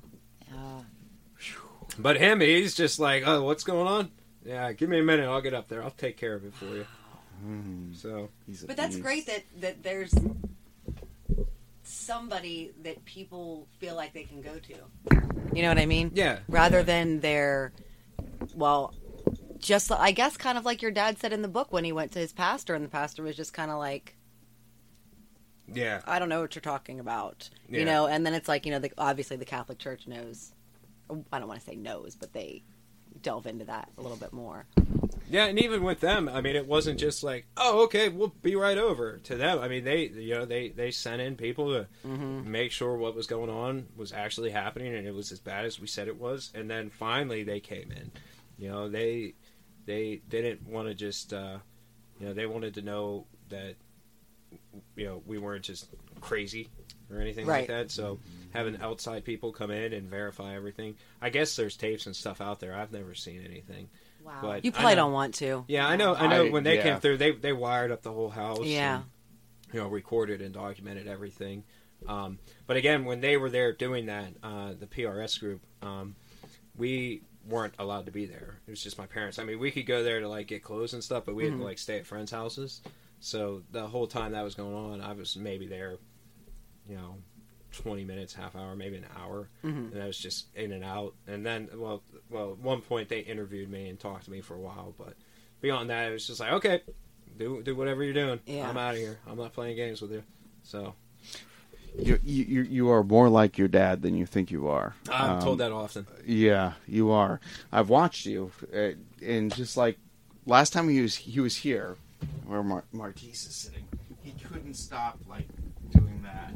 Oh, fidgeting. And I'm watching you fidget with your fingers. I'm like, I just want to tell you thank you. Oh, yes. Yeah, no problem at all. It's been interesting, to just discuss this with you and hear your accounts. So yeah, just thanks for. Yeah, because I'm sure thanks for sitting down with us. Huh? I said I'm sure it can't be easy. Oh, jeez, oh man. The most difficult part about it is scheduling. That's it. That's funny. Well, thank you for This making is- the time for us. Yes, Right. we appreciate it. Plug the book again before we plug these two here in the show. The Demon of Brownsville Road. You can pick it up on Amazon, Barnes and Noble, any bookstore really. Google Books. It's on audiobook. You can visit our website that has different links and news articles and different things about the book. Different lectures that my father has done about the accounts. And his I beliefs can't and wait to hear everything. those. He did the Bethel Park Speaker Series. That's on there. There's a link to that on there. Yeah. Link to a TV show that we did is on there. Awesome. If you have on demand, you can watch a couple different TV shows that we've done. That all depends on your service provider, I guess. But Amazon, Google Books. It's on audiobook. You can visit our Facebook page. Just go on Facebook and search Demon of Brownsville Road. You'll find us. The website, Wikipedia page. We have a Wikipedia page about the book that kind of goes over the different news articles and different subjects that are touched upon in the book.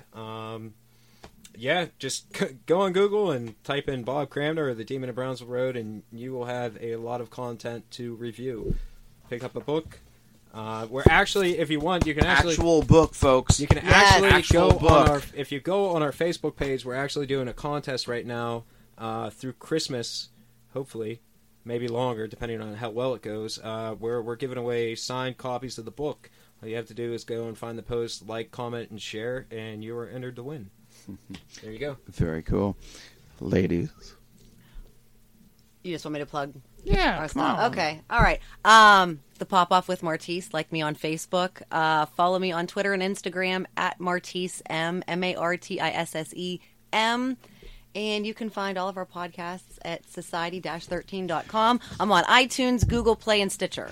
I love that you said dash. We know. always forget We always the forget dash. the dash. No, we both do. I know. It's terrible. Don't Terrible. follow me on Instagram.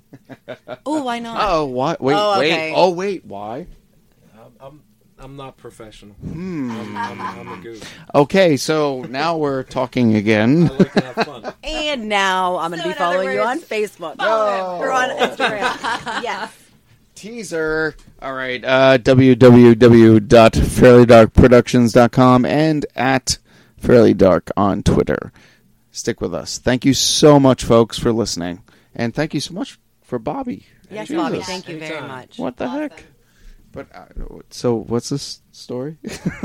What story? Which one? Oh, yeah. Okay. Next time, folks.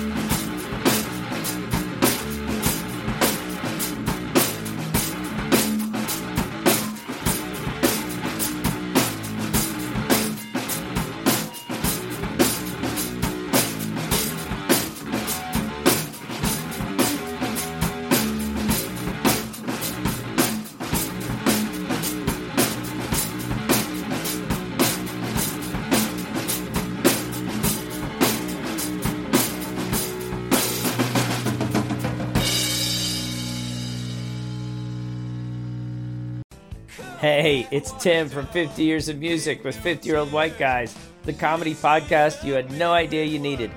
Join Ben, Jeff, and me as we continue our musical road trip back through the years and around the globe.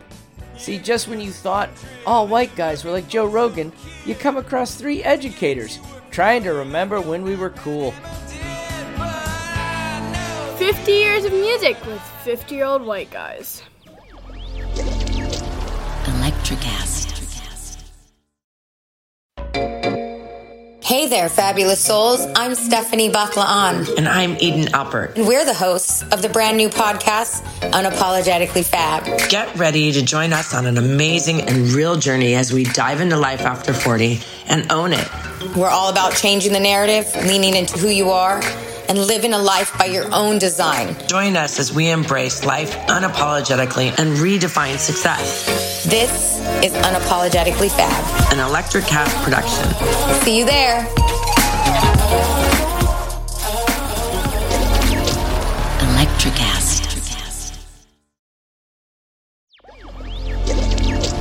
Electricast.